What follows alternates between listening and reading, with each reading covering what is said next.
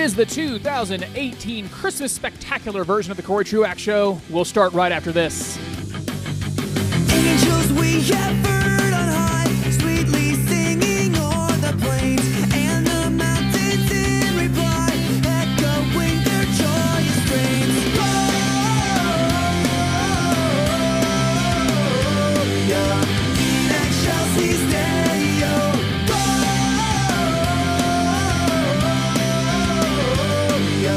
in excelsis Deo.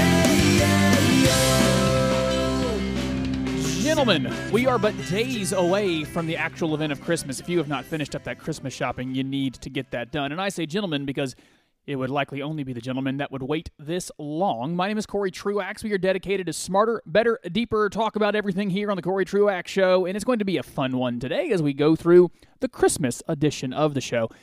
Our tradition here is to spend the beginning part going through a Christmas hymn, and we're going to do that, but Ed Wiley is one of my favorite internet comedians, and he is an impressionist. He does impressions of all the presidents, and I just want to start with him. As they discuss singing the Christmas carols, you will hear Ed Wiley here just for some fun on the Christmas special, starting as Donald Trump. He also does George W. Bush. He does Barack Obama. This is Ed Wiley to get us started. Now that I've passed my tax cuts, I'm going Christmas caroling, and I need to know what songs you want to sing all up and down Pennsylvania Avenue. I definitely want to sing Good King Worcestershire, and maybe Hark the Angels Are High. Let's sing I Want a Hippopotamus for Christmas. Only a hippopotamus will do. I like hippopotamuses, and hippopotamuses like me, but only in states that are blue. Well, my favorite Christmas song is definitely Little Drummer Boy. It's kind of like Little Rocket Man, except he has a drum. And I love what he's doing with that drum. It's amazing. It's kind of like my tweets. Ba-rum, bum, bum, bum, bing. And off it goes, and it's beautiful. It's amazing. And I also like Christmas stories. Probably my favorite Christmas story goes like this. When out on the lawn, there arose such a clatter, I knew that it had to be Bernie Sanders. From the top of the porch to the top of the wall. No copays, no copays. Free healthcare for all. Just Ed Wiley to get you started with some fun and talking about some Christmas carols amongst the presidents. Here's where we'll start today for the serious stuff. If I did not mention, I'm also the pastor for teaching at Beechwood Church. Beechwood Church meets at Greenville High School in downtown Greenville on Sunday mornings at 10:30. You, whoever you are cordially invited to join us for Christmas services or any other given service. 10:30 Sunday mornings at Greenville High School in downtown Greenville for Beechwood Church. I want to talk about O Come, Emmanuel. Now, this song has like 7 verses. It's been added to over time of the original, I think 3 or 4 stanzas. But first, musically. Some of you just naturally will, this will resonate with you. Music's a powerful communicator in and of itself. With no lyric spoken, music has the ability to make you feel things. This is why movies use them. This is why TV uses them. This is why you can actually get an emotional reaction at a symphony, because the tension that can be created with just an instrument, not a storyline, but just the sound of an anticipated conclusion in a set of notes. It can create in you reaction. It can create in you emotion. You'll see this as you watch movies. Give you one example. I was recently watching a Hallmark movie, and a Hallmark Christmas movie, and the main character, it was called Mingle All the Way, by the way, and the main character was about to find out if she was going to get the investment she needed for her app. And in the moments leading up to the announcement from the investor, if the investor was going to give her the money she needed, they swelled the music in what I think was a minor chord so as to build tension, not just in the story, but in your own heart and mind. The music is building tension for you so that you can feel the conclusion of the tension when that next note hits. Music is inherently emotional. It evokes emotion in you. And the actual tune to the song, O Come, Emmanuel, it's for that. It's for anticipation. It's built to have you feel the tension of something that is desired and it finally coming. This is why I like to use the illustration often this time of year, trying to get back to that feeling your kids have about what's coming on December 25th. There's a building tension and building anticipation. Well, this song is less about the excitement of that anticipation. It's almost the longing. It's not necessarily unhappy, but it's certainly not a holly jolly Christmas song. This is a song begging for desiring for its conclusion, that there would be a reconciliation of the thing that it's missing. And so that's O Come, Emmanuel. I just want to highlight three of the, we'll start with these three verses, because there's like 7 verses, but the most common start this way, because every verse opens with a different name for the coming Messiah, a different name for the God of the Bible. And those names in every verse are significant, especially if you sing this in church. Think through that every time you open a new verse of this song, you're getting a new name, there's a new meaning to have emphasis. So it starts with O come, Emmanuel. You'll get a verse that says, O come, thou dayspring, come and cheer. And you will get, O come, desire of nations. So just take those 3. For the context of the person who would be writing the song, and to the Jews who would be singing this song, like that's supposed to be the context. The idea of, we've had this promise forever. When is this promise going to get fulfilled? When are we going to get this Messiah? When is he finally going to come? And so you get this longing for conclusion, and it's, O come, Emmanuel. O come, God be with us. It feels like you've been silent too long. We feel abandoned. O come, Emmanuel. That term meaning God with us. O come, God be with us. How about this one? O come, thou dayspring. O come, you dayspring. Jesus called himself the dayspring. And I think it's Luke or Matthew, but it's the idea of the long night has ended. If you're listening to me and you've lived any life at all, I would imagine you can identify with what I'm about to say.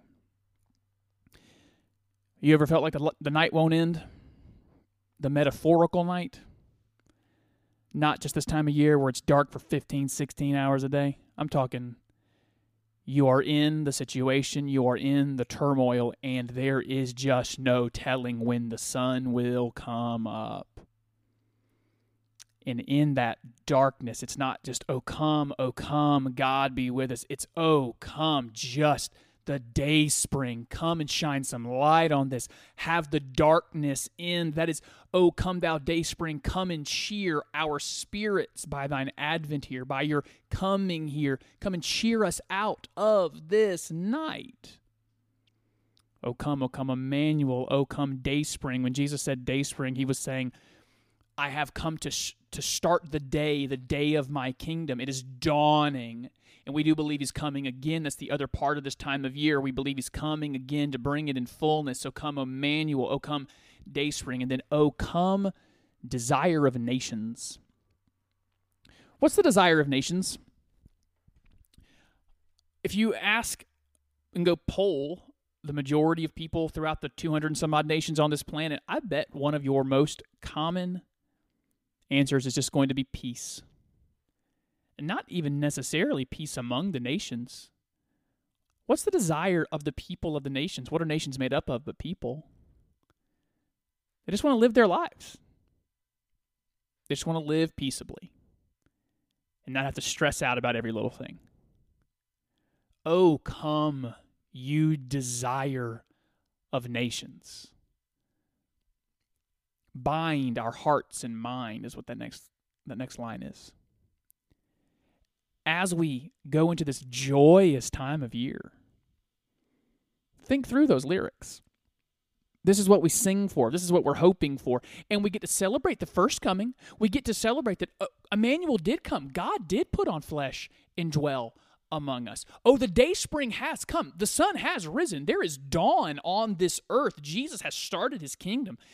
Oh, come, desire of nations. Oh, he did come. He has, and his effects have been far-reaching. There's not a continent on this planet where the name of Jesus has not been proclaimed. We have seen the day come, the desire of nations come. We have seen God come in the flesh. And so we joy in that, and we celebrate in that in this time of year, this Advent, this Christmas season, and then we feel that longing.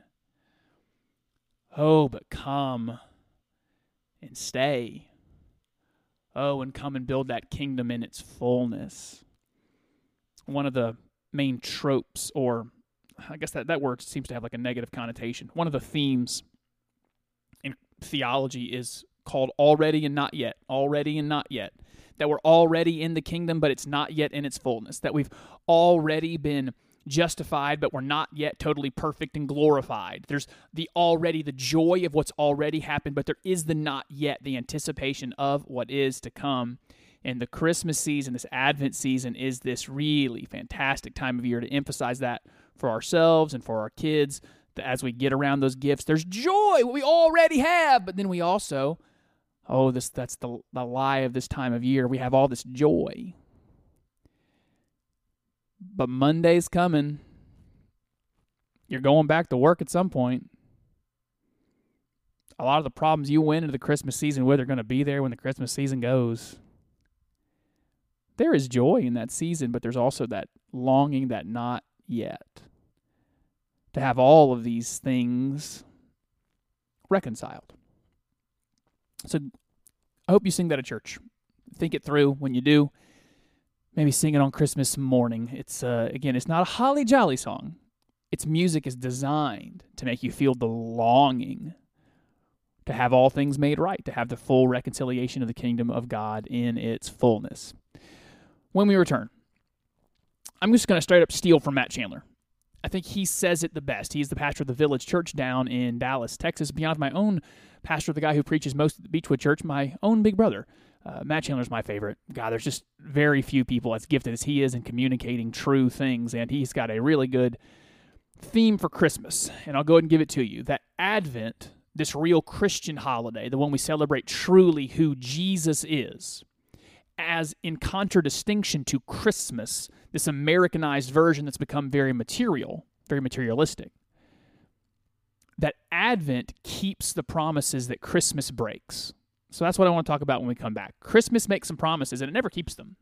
But Advent actually keeps the promises that Christmas breaks. We'll do that, and we'll do a whole lot more fun stuff when we come back for the remainder of the Christmas Spectacular. That is a bit ambitious, by the way, calling it a spectacular. We'll just call it the Christmas Special. The Christmas Special of the Corey Truax Show.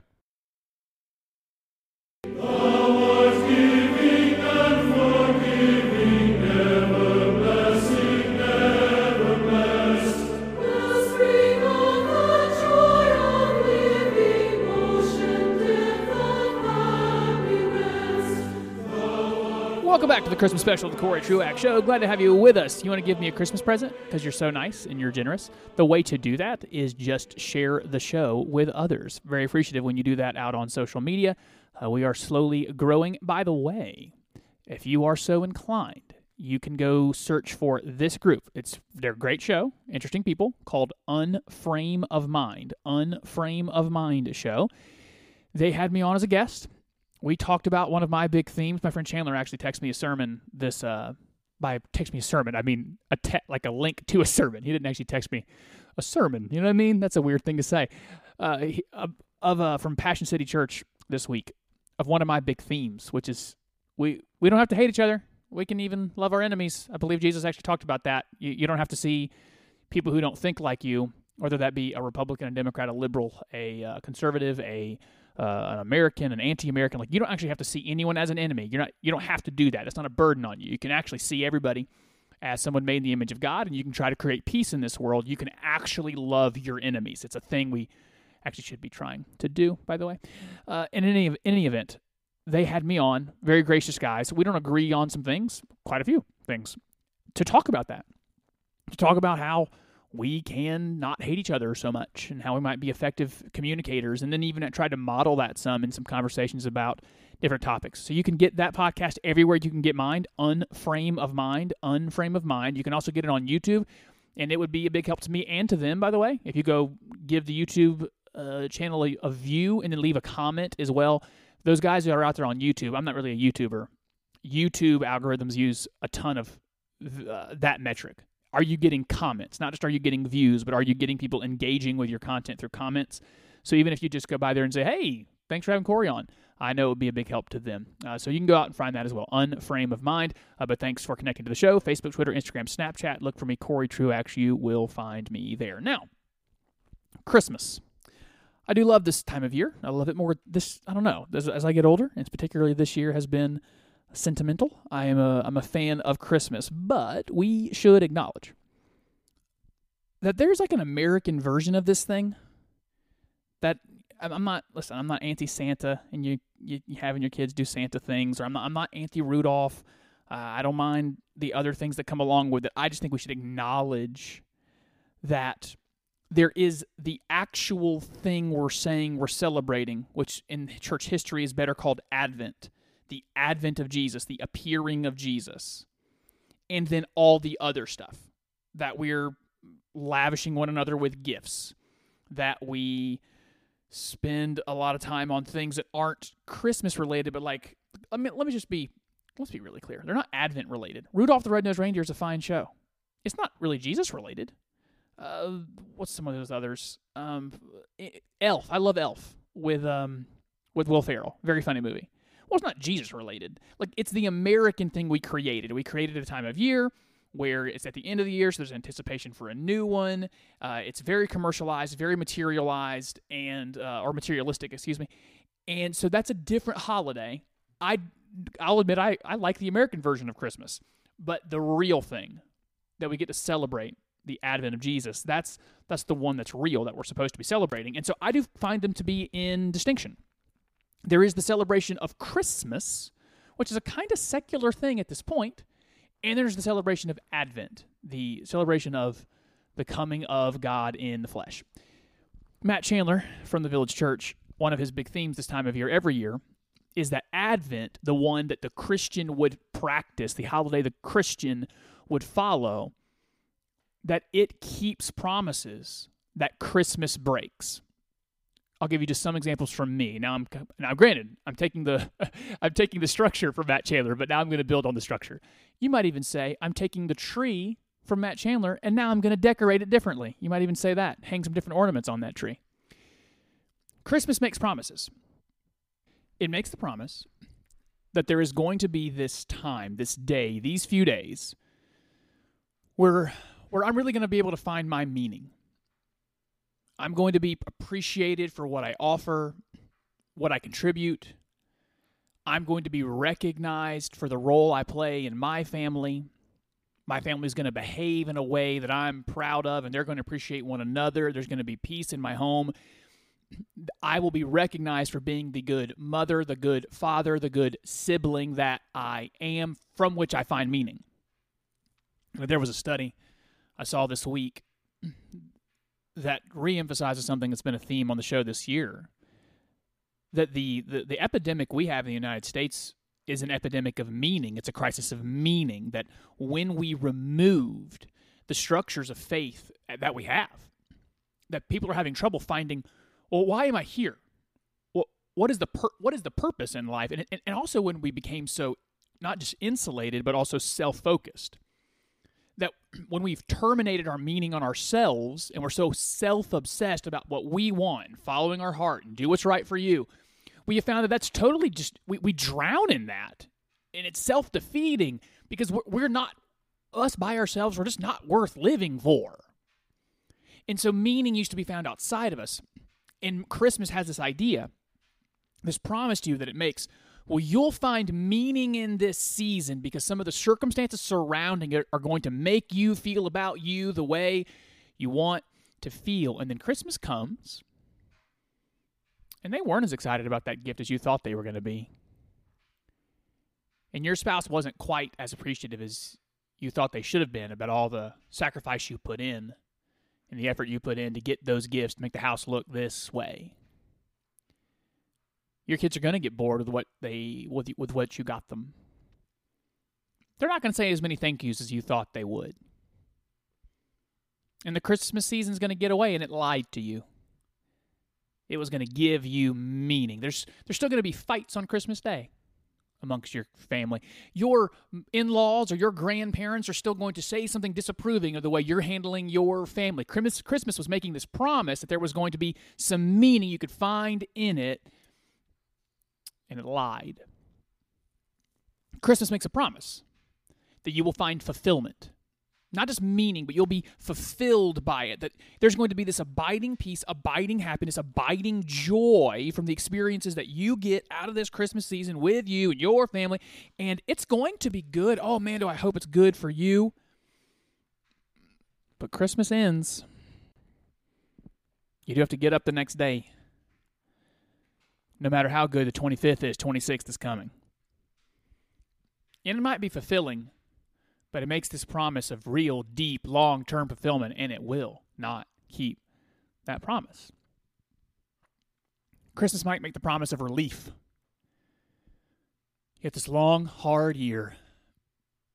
Man, maybe Christmas is going to be some relief. I get to be around some people who are supportive, or be around some people who care about me, or that I get to express that I care about them, and it's just a good time of year. I'm going to get some Christmas cheer, and then it comes, and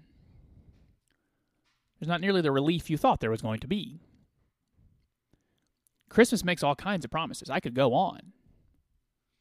It promises you that if you just get that one thing, I apparently on TV, what I'm finding out is if you are not getting your spouse a car, then you've had a really bad Christmas, right? So there's this promise Christmas makes that you're going to feel good about you if you get someone a given thing, or you'll be super happy if you are given this one thing. That's what's going to make you happy. And you either get that thing and it's dissatisfied, or you don't get that it's dissatisfying, or you don't get that thing and you're disappointed. And Christmas makes all these promises and it cannot keep them. But you know what can keep them? Advent. Finding identity, finding meaning in who Jesus says we are. Not in the reactions of anyone else, not in the opinions of anyone else, but first and preeminently in what we are declared to be biblically. If you are in Christ, you're made in the image of God, and you are called a son or daughter of God. You might find that trite, and I find it so freeing. You might find it cliche, and that is where I derive all my meaning. You might find it too simplistic, and that is where I get all my relief. Advent keeps those promises. That where Christmas says you're going to find meaning in how other people see you. Well, no, that's not the meaning here. This temporal world is not where you're going to find any abiding meaning or any long-term fulfillment, because all of those things, oh man, is Christmas a great example of what Ecclesiastes teaches. It's not just time is going to lead to the degradation and to the breakdown of the gifts that you give. And Christmas is something that shows you the next day something you got your kids, something you got someone breaks or wasn't nearly as good as you thought it was going to be. Like the next day, you don't even need the year, to sometimes Ecclesiastes says, to not be fulfilled by it. Not, you place expectations on this day, ways in which you think you're going to feel and experience things, and then you don't, and you get disappointed. And Christmas will throw it right in your face. You don't get what you expect. Advent, though, it keeps all those promises. The promise of a king, the promise of a redeemer, the promise of someone who will rule with truth and grace and justice. All those promises are kept. So Christmas is fine. Celebrate. It's fun time, Christmas. Advent, though, is where all the promises get kept. And speaking of Advent, that's where I want to go next. If you didn't grow up practicing Advent, then I do want to give you the themes of it. There's typically 4 weeks of Advent on the church calendar. So when you get into a high church world. So I would include this. I would include my Catholic people with this, but certainly certain types of Presbyterians, maybe even like Episcopals, would have followed the church calendar. I think we tossed it out in a really disadvantageous way amongst Baptists. It's really useful, the church calendar. I wish we would have them all in our homes and follow throughout the year the ways in which we should be marking the year. This is one way in which it shows that we are very different. One way that this has been poorly used, if you don't know, like let's go with North Korea, that they think it's like year 300 and something. Or I don't remember what year they think it is, but they consider time began when the first of the Kim Jong-un ills was born. That's the beginning of time for us. When the communist governments took over in the 40s, 50s, 60s, 70s in Europe, they were working literally on a different calendar. So, in commerce and in business, they might have worked off the calendar the whole world was going through. But the Soviets basically consider the world started when we started. That's the beginning of all things. And so they were working from a different calendar. It's really a political statement with them. Well, here we are, the Christians, and we have this calendar it's fine, but it's a pagan calendar in the end. All the months are named for pagan gods, and we have these different times of the year that are marked, like even the solstices and things. Like, it's a pagan calendar. And so while we all operate in the same world using this pagan calendar, let's be Christians who also know that, well, we're not from here, and we actually follow a different calendar. And one of those is Advent. So the 4 weeks of Advent, those themes, and I want to emphasize one. There's the theme of hope. We talked about that week 1 with O Holy Night, the thrill of hope, that we need hope like we need air. Like it is a necessity in life that we can be looking forward, that something is going to be better than it previously was. We're going to talk about peace in a second. That's the second week's theme.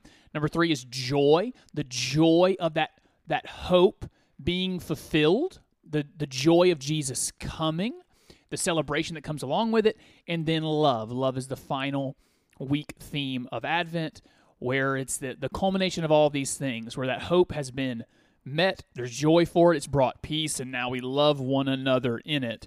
These are the themes of Advent. But for peace, I want to talk about that really quick. I mentioned earlier a sermon that a friend, Chandler, sent me from Passion City Church.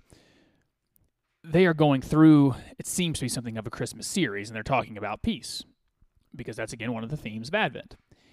And I want to play for you just a little bit of that sermon, because he makes a very good point, where we have a choice to make about whether or not we're going to take the peace that we have as Christians and cloister ourselves away and hide ourselves to try to keep the peace for ourselves. That we're going to separate ourselves to preserve the peace that we enjoy. Or we have the option, maybe the command, to go and try to spread that peace to others. I actually don't even remember the name of the guy who preached this, but I got it sent to me, and it's really good stuff. Just want to play for you a little bit of this sermon, asking that question: what are we going to do with the peace that we have? Are we going to share it or not? Because that's the world today. The world's a dark place. Everybody knows that. Everybody feels that. Something wrong with the world today. And you got responses of how we're going to handle it. As the world is unjust and cruel to us, we can make the decision, and I'll be part of the problem. That's what Jean Valjean did in Les Mis. The world hated me, and so it said he sentenced the world to his hatred. I will hate you right back. That's what those young men did at Columbine. In the last letter they wrote before they opened fire at that school, they said the world's been cruel to us, and so we will join in the cruelty. I got to cut in there. I would ask you if that's you at all. Don't we all know that person? They are mean. They are cantankerous. They cause problems. Why? Because the way they see it, the world has been bad to me. I've been disadvantaged. I've been taken advantage of, and I'm going to take advantage of others. That's my response to the bad things that have happened to me. That is one option with what we've been given. Others of us, when we see that the world is an unjust place and a dangerous, scary place, what do? In an act of pure self-preservation, we run to the safest corner possible and gather around us trinkets and baubles to make ourselves comfortable and just wait it out until our inevitable cold demise. Or others of us. Before he gets to that third category, that one is the one I was talking about with a lot of Christians. We see the world is in disaster. It's in peril. And because it terrifies us, it scares us, the idea of not having the security and the peace that we want, well, we're just going to go hide. We're just going to go abandon the world to all of its violence, to all of its peril, to all of its brokenness. say, I want a different life. I am going to join the ever-growing wave of those who've been set free, and I will use my liberty to set others free. That's the choice before us. So we've been in this series about the missing piece, that Jesus came to bring peace. And now last week was about internal peace we can experience. This week is about external peace. How do I be part of the solution? I got to cut him off there because we're going to run out of time here. But that is a choice before us even this Christmas. We can take what we've been given, the peace, even the joy, the hope, the love, these themes of Advent, and we can just kind of try to preserve them for ourselves. That's one option we have. Or we take the words of Jesus, like here we are celebrating his birth, the beginning of his earthly life, at the conclusion of his resurrection. So he resurrects, he spends time in a real body with followers. And he's standing on a hillside with all the Christians in the world. Consider that for a minute. He's standing on a hillside with every Christian that exists. Likely, there might be some stragglers somewhere that didn't come for his ascension. But this movement that's 2 billion, this church of his that's 2 billion people is what people say worldwide, was a few hundred people on a hill in a faraway place. And while we celebrate him in a manger, here he is at the end of his life, and he says, go therefore, make disciples of all nations, baptize them in the name of the Father, the Son, and the Holy Spirit. This is his command. It's not actually an option that we have the peace, the joy, the love, the hope of the season and keep them eternal. What we've been given by our King, this baby that we celebrate, grows to be a grown man who is actually he was enthroned on the cross as the world saw it as a defeat. It was him actually defeating the greatest enemy we had, sin. He is up on that cross triumphant over our sin. He was a coming king who then beats death, coming out of that grave. And he gave us that command. So focus on those. This is good. We have hope that is coming again. We have peace, that we can have confidence in this God who put on flesh and dwelt among us. We have joy. We can have abiding joy that even in some really hard times that we experience so much of in a really broken world, that there can be an undergirding joy of being with the one God who made us and sharing that love with others. This is part of what the Advent season is all about. We'll come back for just a little bit more, talking Christmas stuff, and then we will do one of those things that's very Christmassy. We're going to talk about football because it's that most wonderful time of the year. We'll be back with the final segment of the Christmas special here on the Corey Truax Show in just a moment. Oh, come, let us adore him. Oh, come, let us adore. I have a raging debate inside of me on whether to do some hard news that I think will just depress us all. I don't want to do that. But there's some stories out there. I'll try to get to them next week that I think deserve some comment. And then I also have the desire to just read Luke 2 to you. But I think this is the most important. There is one story this week that we need to talk about. And that is of this pastor in China. I hate not being able to... I can't say his name. I can't pronounce it. I'm not even going to try. I will fail miserably. If you don't know, if you did not hear of this pastor from Early Rain Church, something like that, over in China, he was arrested, and along with a bunch of other 100 members of his congregation, because the Communist Party in China is cracking down on Christians there. If you're an American Christian and you're listening to me, that should do two things in your heart. You should be so grateful that God has put you where he has you. And also should fill your heart with a great deal of sympathy and empathy for your brother who is arrested for doing what we do on Sundays. Just practicing his faith. He's been put in jail. His name is, I can pronounce his name. It's Wang Yi. I just want to read to you part of it because it's a long letter, and you should go read every single word. It's incredible. Let me give you just some highlights from this pastor who has been imprisoned for doing nothing else but pastoring his church there in China. He wrote in a letter, "Changing social and political institutions is not the mission I have been called to, and it is not the goal for which God has given his people, the gospel." Here he is with this.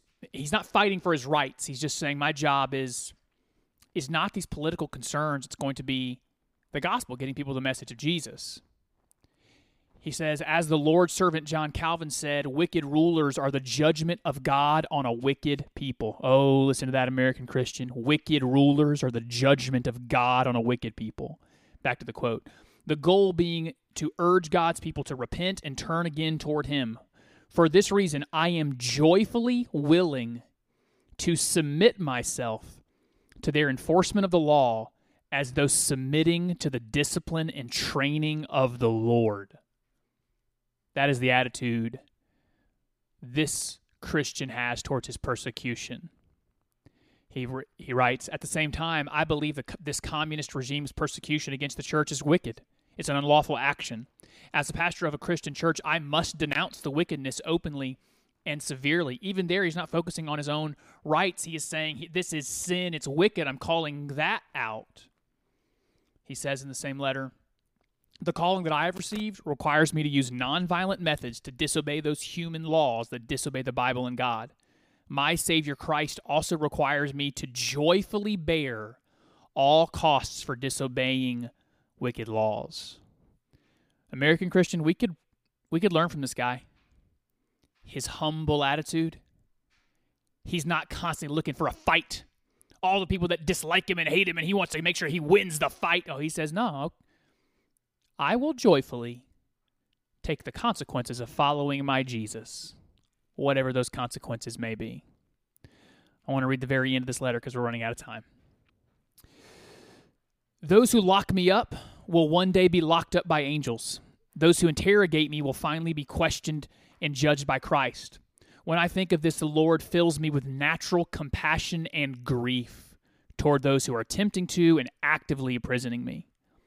Pray that the Lord would use me, that he would grant me patience and wisdom that I might take the gospel to them. He is praying for the power, the wisdom, and the courage to witness to his jailers and his interrogators. He writes, separate me from my wife and children, ruin my reputation, destroy my life and my family. The authorities are capable of doing all these things. However, no one in this world can force me to renounce my faith. No one can make me change my life, and no one can raise me from the dead.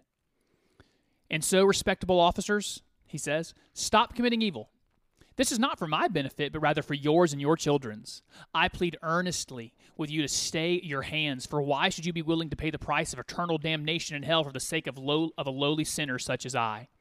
Jesus is the Christ. He's the Son of the eternal living God. He died for sinners and rose to life for us. He is my King and the King of the whole earth, yesterday, today, and forever. I am his servant. I am imprisoned because I am his servant. I will resist in meekness those who resist God. I will joyfully violate all laws that violate God's laws. You're celebrating Christmas, and that's great.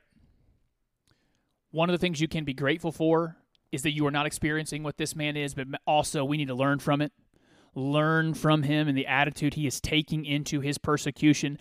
And even that, what we talked about earlier in finding meaning and finding significance, he has found his in Christ, not in his circumstances, not in his situation. He has found his meaning firmly in who Christ says he is. Merry Christmas. Thanks for listening to the show this year. We're going to move on to sports here in a minute, and we'll be back with another new edition of the show next week. Merry Christmas to you and your family. Let's go ahead and move on to sports.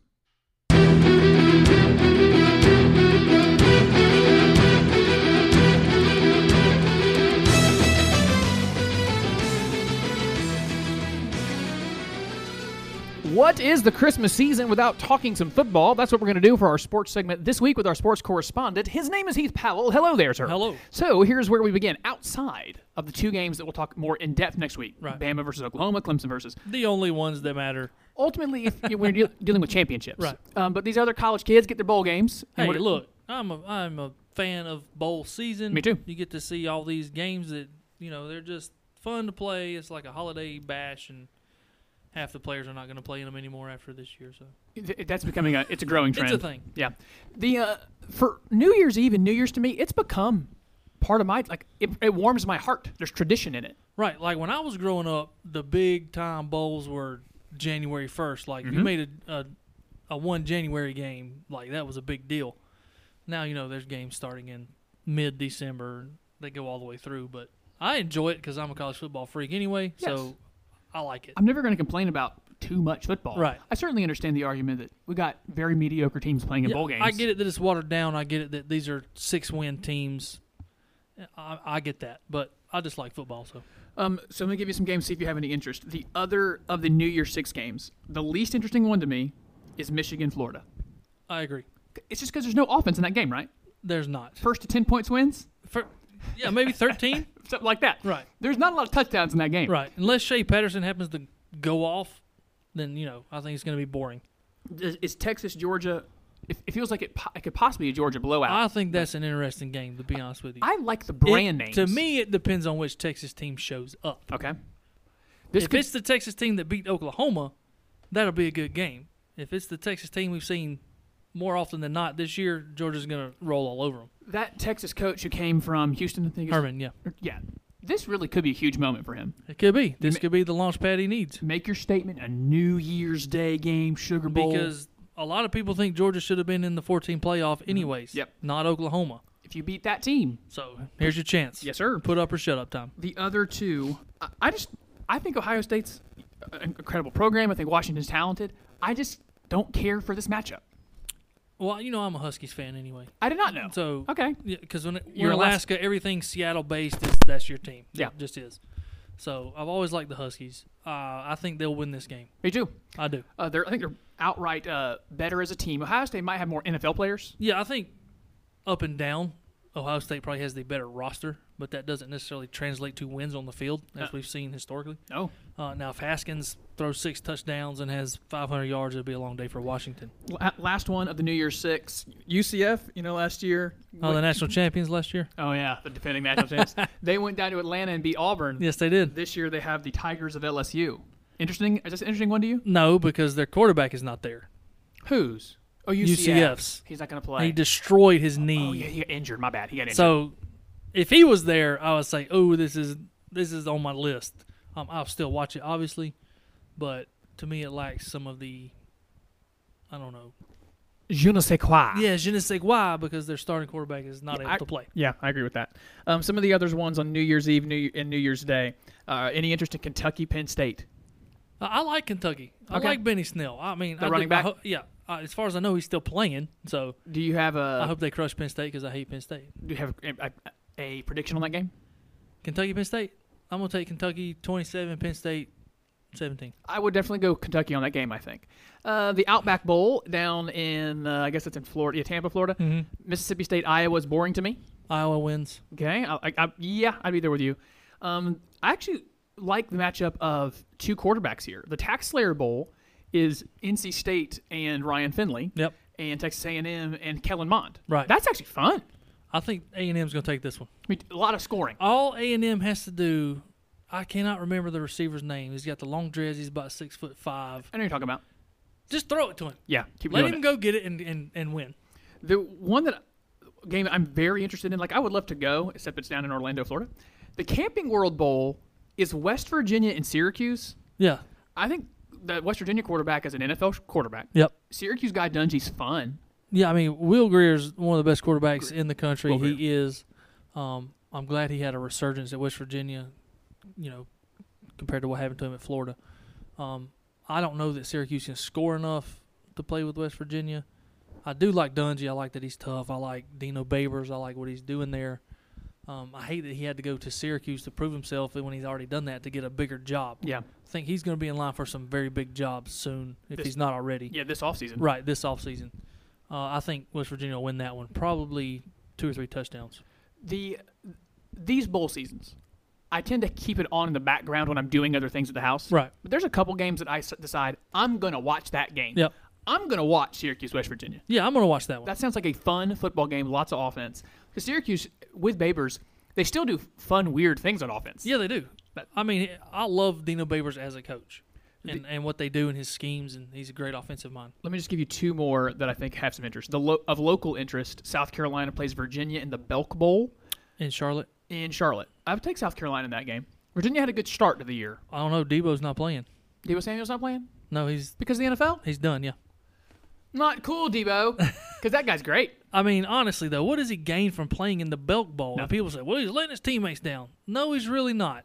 He's really not. Also, He has a future that he's trying to achieve, and most of the guys he plays with do not. you have my also. My also there was, well, he has his own interest to serve as well. He's not just for his teammates. He has a family and a future. And Yeah, he has a family to look after, a career to look after. And he's already suffered the major injury. He can't afford another one because once you pass from that one to two major injuries, NFL scouts and GMs, well, he's injury prone. Yes. No, So he has nothing to gain from playing in the Belk Bowl and felt- everything to lose from playing in the Belk Bowl. I felt the same way when McCaffrey and Fournette went out. If you're in a playoff game, Right. play. Yeah. But if you're going to the NFL and you know you're going to be a top 3 round draft pick, And don't risk what it. do you gain by playing in the Tax Slayer or the Belk Bowl? There's nothing. No, you're not going to get a higher grade. Right. I think at this point, NFL guys tend to they've already made their determination on your film. Right. And they want to see you at the combine. That's right. After this, it's not a big deal. And I am a Clemson fan, and everybody knows that, but I love Debo Samuel. Me too, man. Just like I love Marcus Lattimore. Just like I thought Connor Shaw was a fantastic player and person. Yeah, a great leader as Right. well. I love those I guys. love the way I loved his game. Right. One last bowl. This feels like it should be called the Disappointment Bowl or the Overrated Bowl. But I remember at the beginning of the season when people thought Wisconsin was going to be a thing. But I'm pretty sure we talked about it we did. because I thought they were going to take their division. I thought they were going to win the Big Ten. Right. How wrong I was. Oh, yeah, we both. I think everybody was wrong on that one. And the other team they're playing is also a giant disappointment. In the Pinstripe Bowl, in Yankee Stadium, in the Bronx, Miami Hurricanes, Wisconsin Badgers. Well, I will take the miss on Wisconsin, but I will not take the miss on Miami. We said it last year. Yeah, you did.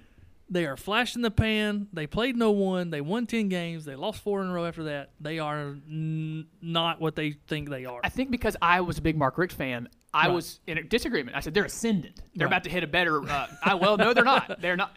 They're Look, not ascendant. I like Mark Richt as a coach, as a person, but if you look at what he did at Georgia, he has a problem with getting over the hump with teams. You're right. They had so much talent in Georgia, he couldn't get over the hump. I don't think he's going to do it at Miami. I mean, I look out in the NFL at all those guys that Georgia's put in there. Yeah. I mean, just even go past Gurley and Chubb and those guys. Go over on defense and some of the guys playing for the Bears and And Jags sometimes now. they couldn't even win the East. Yeah. I'm like, what is wrong? I hate that for Rick because he's another I do. good guy. He's a good person, Yeah. apart from football, and he just has a problem with that, and I don't know what it is. Beyond that, I'm sure there might be some games of interest for others, but that one that sticks out to me is Texas Georgia, which is 8:45 p.m. I can't do it. I'm just hitting my second wind. Yeah, and then that other one is actually 5:15 kickoff for that Camping World Bowl with West Virginia and Syracuse. That one should be a ton of fun. Don't sleep on North Dakota State. Do they have a bowl They are game? in the championship for the FCS again. Okay. I only get to see them 2 or 3 times a year when the Sure. playoffs happen. I love watching them, what they do, the Fargo Dome. Game day's been there a couple times. Oh, yeah. If you like good football, you need to watch that game. I love that you give some love to the other divisions. I do, man. I love it. Yeah, the Division II just had its championship game. Yep. And I think Valdosta State won. Yeah, Valdosta did. My alma mater, North Greenville, Right. plays there. You know, actually, from a Liberty University perspective, since you're a Liberty grad, one last football question. They just hired Art Briles. No. Art Briles is their athletic Hugh director. Freeze. Hugh Freeze from Mississippi State or Ole Miss. Any thoughts as a Liberty grad on hiring the football coach? Yes, I'm disgusted by it, I am actually. too. It is ridiculous. not a fan. I would just want to go up there to somebody that matters and slap them and say, what are you thinking? He's a great coach, but a bad guy. You don't hire these type of character guys. You just don't do it. Or you give them a longer Not only that, but 2 years ago they hired the athletic director who was over Baylor during their scandal. Art Briles. I'm like, look, I'm all for rehab, but this is not the way to do it. Yeah, I'm actually. If they would have waited a little longer, show me you have changed somewhere else, Yeah, I'm all for second chance. and then come on over. Right. But they didn't wait. But they haven't proven anything as far as change goes. And people know I graduated from Liberty, who I interact with every day at work or whatever, and they were asking me about it. And I think it's a disgrace. I really do. I'm disappointed. They didn't wait long enough. But right. no hate for Liberty, still fantastic plays. I think it's just a hire on which they jumped the gun. They jumped the gun trying to get the best coach and he's a great coach. Sure is. But you have to take other things into consideration. I Yeah. mean, he's in charge of Young young men. adult men minds and their futures and all this stuff. Good point. And he's hiring hookers for his players? Gosh, it was terrible. Really? Good thoughts, man. All right, we'll be back with another new edition of the show next week. Thanks for Now coming I'm and doing depressed. sports. You're welcome. Yeah, and I know. Ending the Christmas show Yeah. on that note. Good job, Corey. Professional broadcasting. All right, thanks, man. Appreciate it. We'll be back with another new edition of the show next week. Until then, everybody, Merry Christmas.